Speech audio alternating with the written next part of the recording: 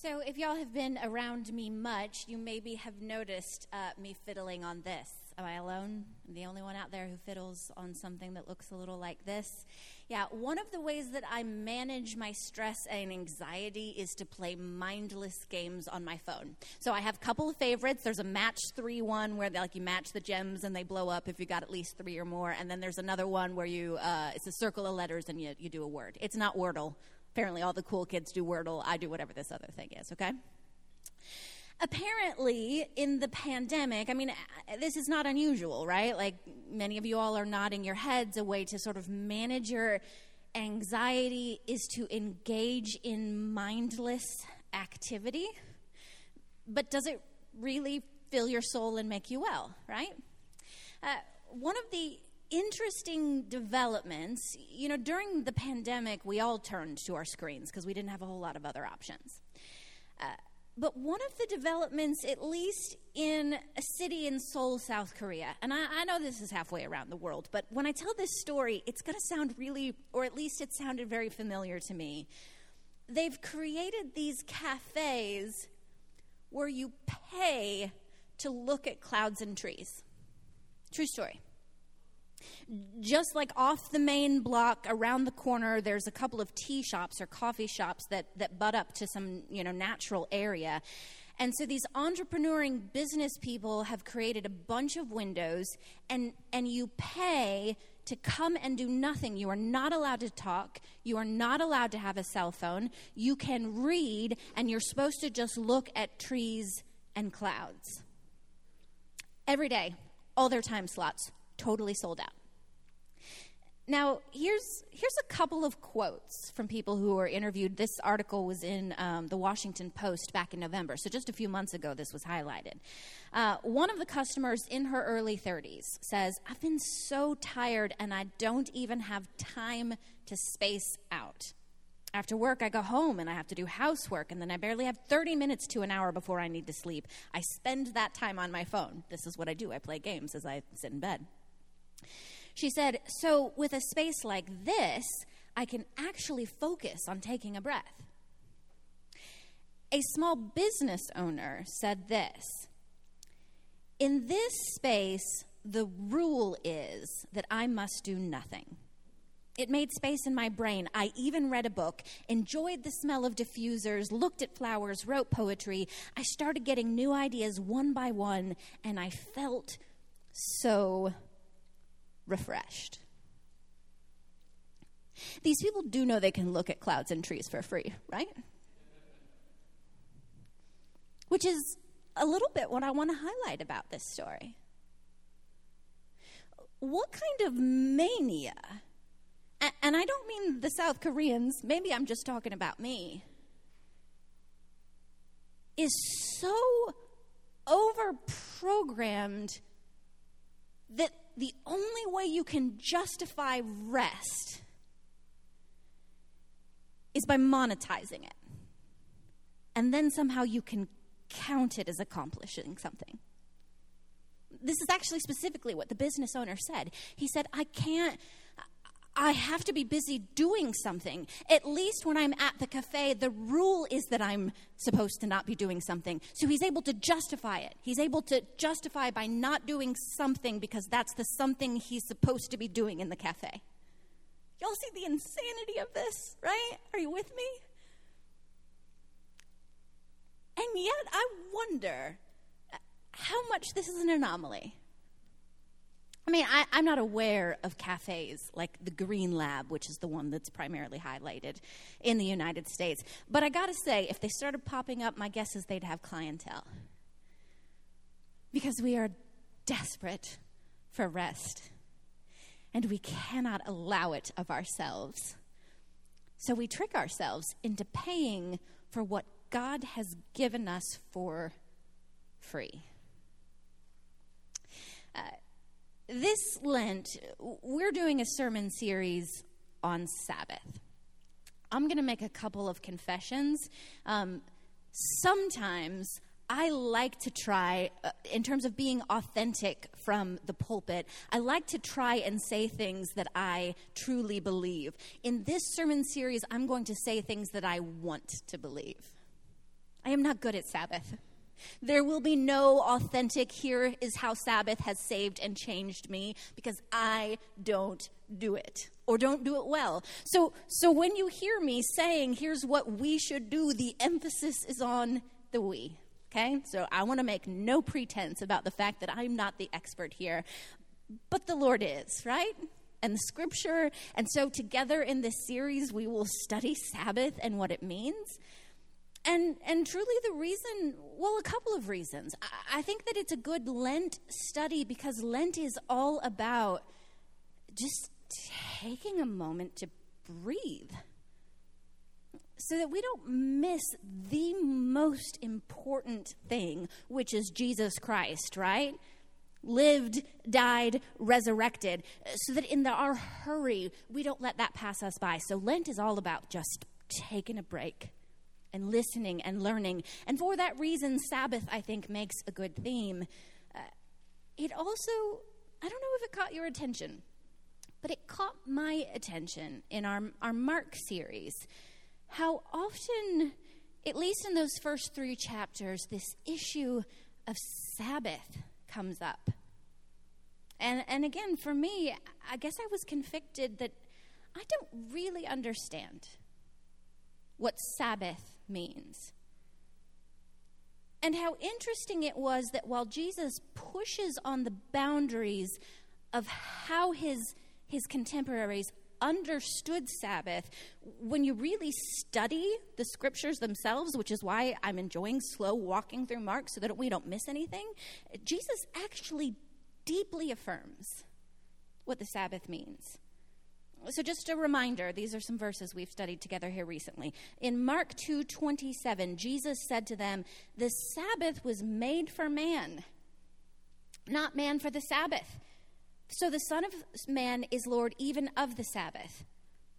And then in a companion story, just a few verses later in chapter 3, Jesus is interacting with the keepers of the law. He says, "Which is lawful to do on the Sabbath, to do good or to do evil, to save life or to kill?" And he's emphasizing to them that the Sabbath is meant for good. Not that we jettison it.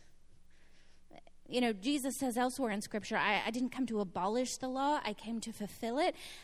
I wonder if that's what these little vignettes teach us about Sabbath. He didn't come to abolish them.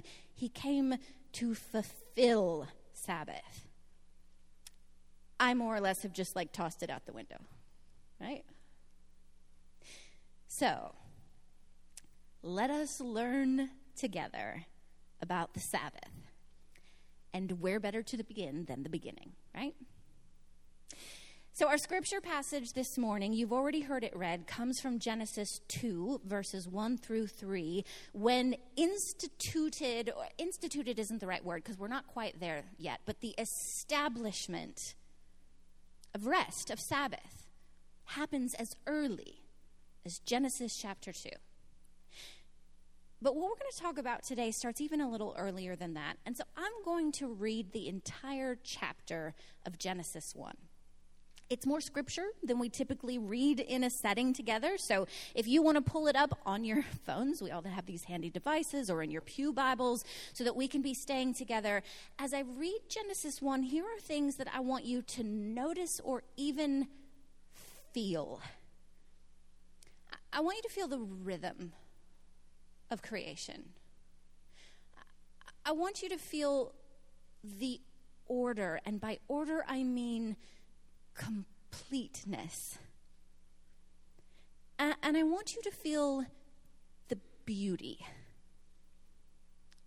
of creation as God intended it in the beginning. Genesis chapter 1, in the beginning, God created the heavens and the earth. Now the earth was formless and empty. Darkness was over the surface of the deep, and the Spirit of God was hovering over the waters. And God said, "Let there be light." And there was light. God saw that the light was good, and he separated the light from the darkness. God called the light day, and the darkness he called night. And there was evening, and there was morning, the first day. And God said, "Let there be a vault between the waters to separate water from water." So God made the vault and separated the water under the vault from the water above it, and it was so. Jesus called the vault sky. And there was evening, and there was morning, the second day. And God said, "Let the water under the sky be gathered into one place, and let dry ground appear." And it was so. God called the dry ground land, and the gathered waters he called seas. And God saw that it was good. Then God said, "Let the land produce vegetation, seed-bearing plants and trees on the land that bear fruit with seed in it, according to their various kinds." And it was so. The land produced vegetation, plants bearing seed according to their kinds, and trees bearing fruit with seed in according to their kinds. And God saw that it was good. And there was evening, and there was morning, the third day. And God said, "Let there be lights in the vault of the sky to separate the day from the night, and let them serve as signs to mark sacred times and days and years. And let them be lights in the vault of the sky to give light on the earth." And it was so. God made two great lights, the greater light to govern the day and the lesser light to govern the night. He also made the stars. God set them in the vault of the sky to give light on the earth, to govern the day and the night, and to separate light from darkness. And God saw that it was good. And there was evening, and there was morning, the fourth day. And God said, "Let the water teem with living creatures, and let birds fly above the earth across the vault of the sky." So God created the great creatures of the sea, and every living thing with which the water teems and that moves about in it, according to their kinds, and every winged bird according to its kind. And God saw that it was good. God blessed them and said, "Be fruitful and increase in number, and fill the water in the seas, and let the birds increase on the earth." And there was evening, and there was morning, the fifth day.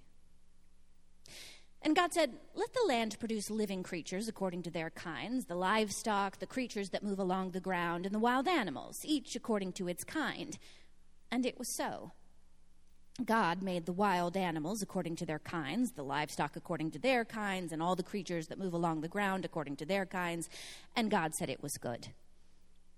Then God said, "Let us make mankind in our image, in our likeness, so that they may rule over the fish and the sea and the birds in the sky, over the livestock and all the wild animals, and over the creatures that move along the ground." So God created mankind in his own image.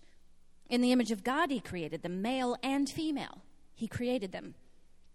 God blessed them and said to them, "Be fruitful and increase in number, fill the earth and subdue it. Rule over the fish in the sea and the birds in the sky, and over every living creature that moves on the ground." And then God said, "I give you every seed-bearing plant on the face of the whole earth, and every tree that has fruit with seed in it. They will be yours for food. And all the beasts of the earth, and all the birds in the sky, and all the creatures that move along the ground, everything that has the breath of life in it, I give every green plant for food." And it was so. God saw all that he had made, and it was very good. And there was evening, and there was morning, the sixth day. Before we move to how this story continues, and it is this story that continues. There's a big old 2, if you're looking either on your phone or in your Bible, that makes it seem like somehow these verses we're about ready to read belong to some other story, some other chapter.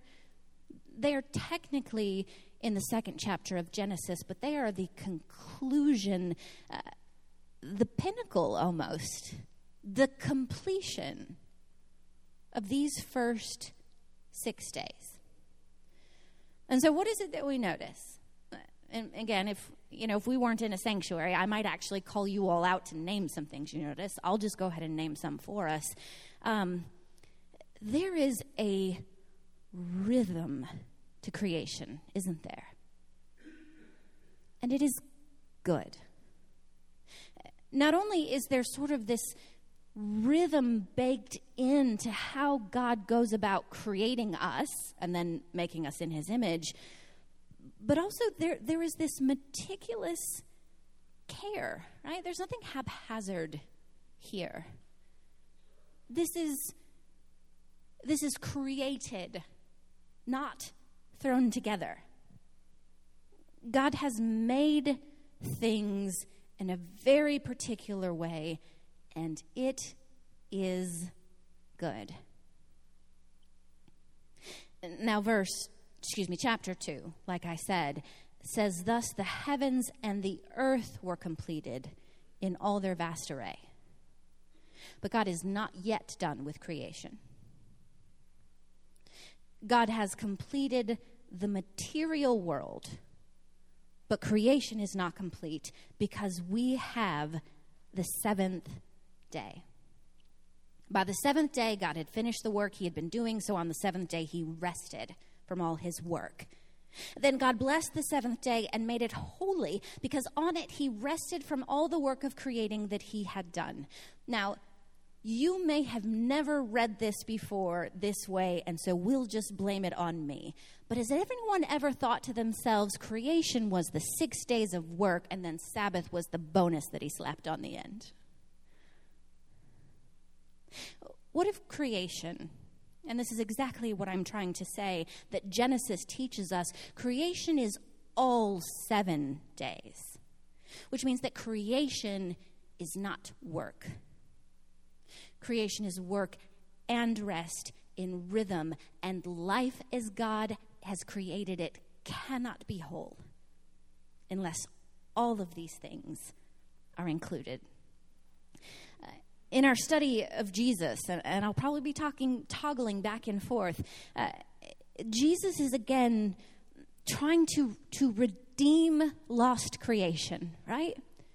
To restore, last week, I believe it was, in our scripture passage, we talked about Jesus sort of raiding Satan's house and taking back what belongs to God. And those are the lives of those who've been wrecked by Satan's power, right? Restoring them back to the humans they were always meant to be. This is the work that Jesus is up to. So what is life truly supposed to be? It is not 6 days. It is 7. And only when creation is rounded off, so to speak, with the Sabbath, is creation, is life, is the world that is good complete. Exodus 20, which gives us these 10 commandments. And we may spend more time. A lot of the themes that I plan to hit today, we may go into greater depth in the weeks that are coming. But as I set us up today, it's interesting that Exodus 20, when it gives the commandment about Sabbath, it roots it in the nature of God's creation. So let me go ahead and read it for you. Exodus 20, verse 8 says this: "Remember the Sabbath day by keeping it holy. 6 days you shall labor and do your work, but on the seventh day it's a Sabbath to the Lord your God. For in 6 days the Lord made the heavens and the earth and the sea and all that is in them, but he rested on the seventh day. Therefore the Lord blessed the Sabbath day and made it holy." One of the things that I read that I appreciated, this is someone else's thought, but I think that it's true. God didn't create in just such a way, again, that the material is ordered, but that there is an ordering of our time. The good that God created, the good that we are seeking, the good that Jesus is helping us to find, includes a rhythm of work and rest. So, what does this say? And this is where we'll spend the time we have left today. What does this say about the good life, the abundant life, the life that Jesus is calling us to? Well, some of this, again, we've covered, but just to drill down a little bit more.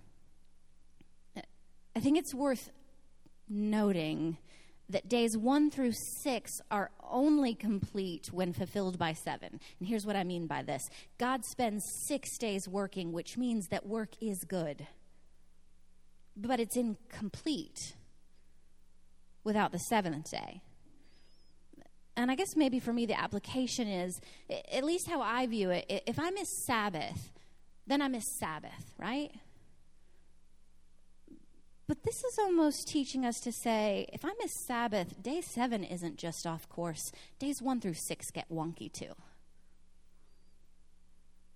Creation, including the work, is just not right unless it's completed by day 7, which is necessary for the whole thing to be good.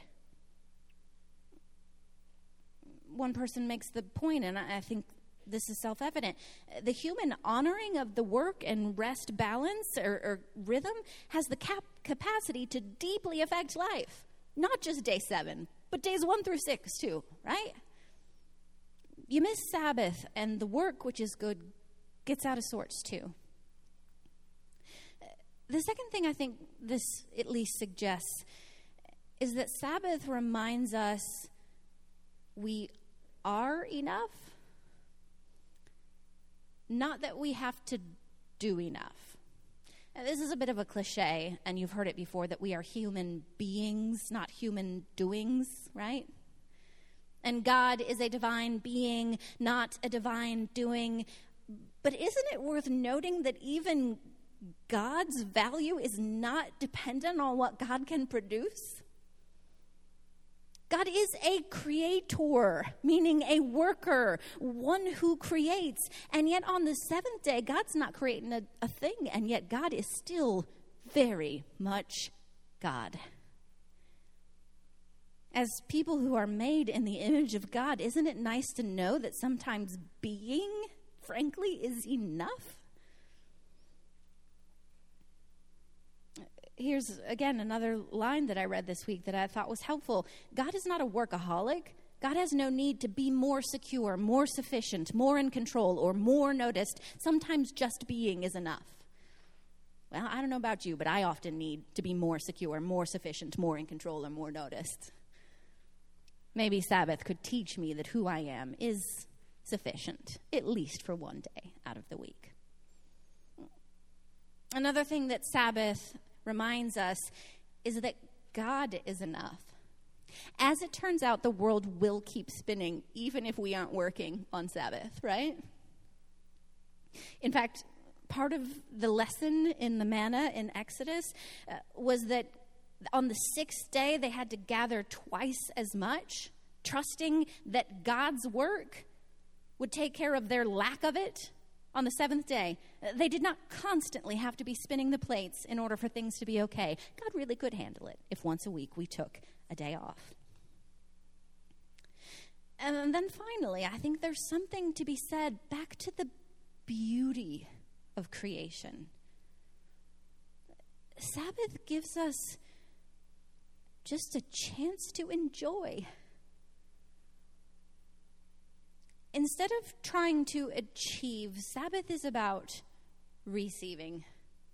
Just taking a minute to look around and see that what God has created, including us, is good. I'll end with some extended thoughts from a gentleman named Brett McCracken.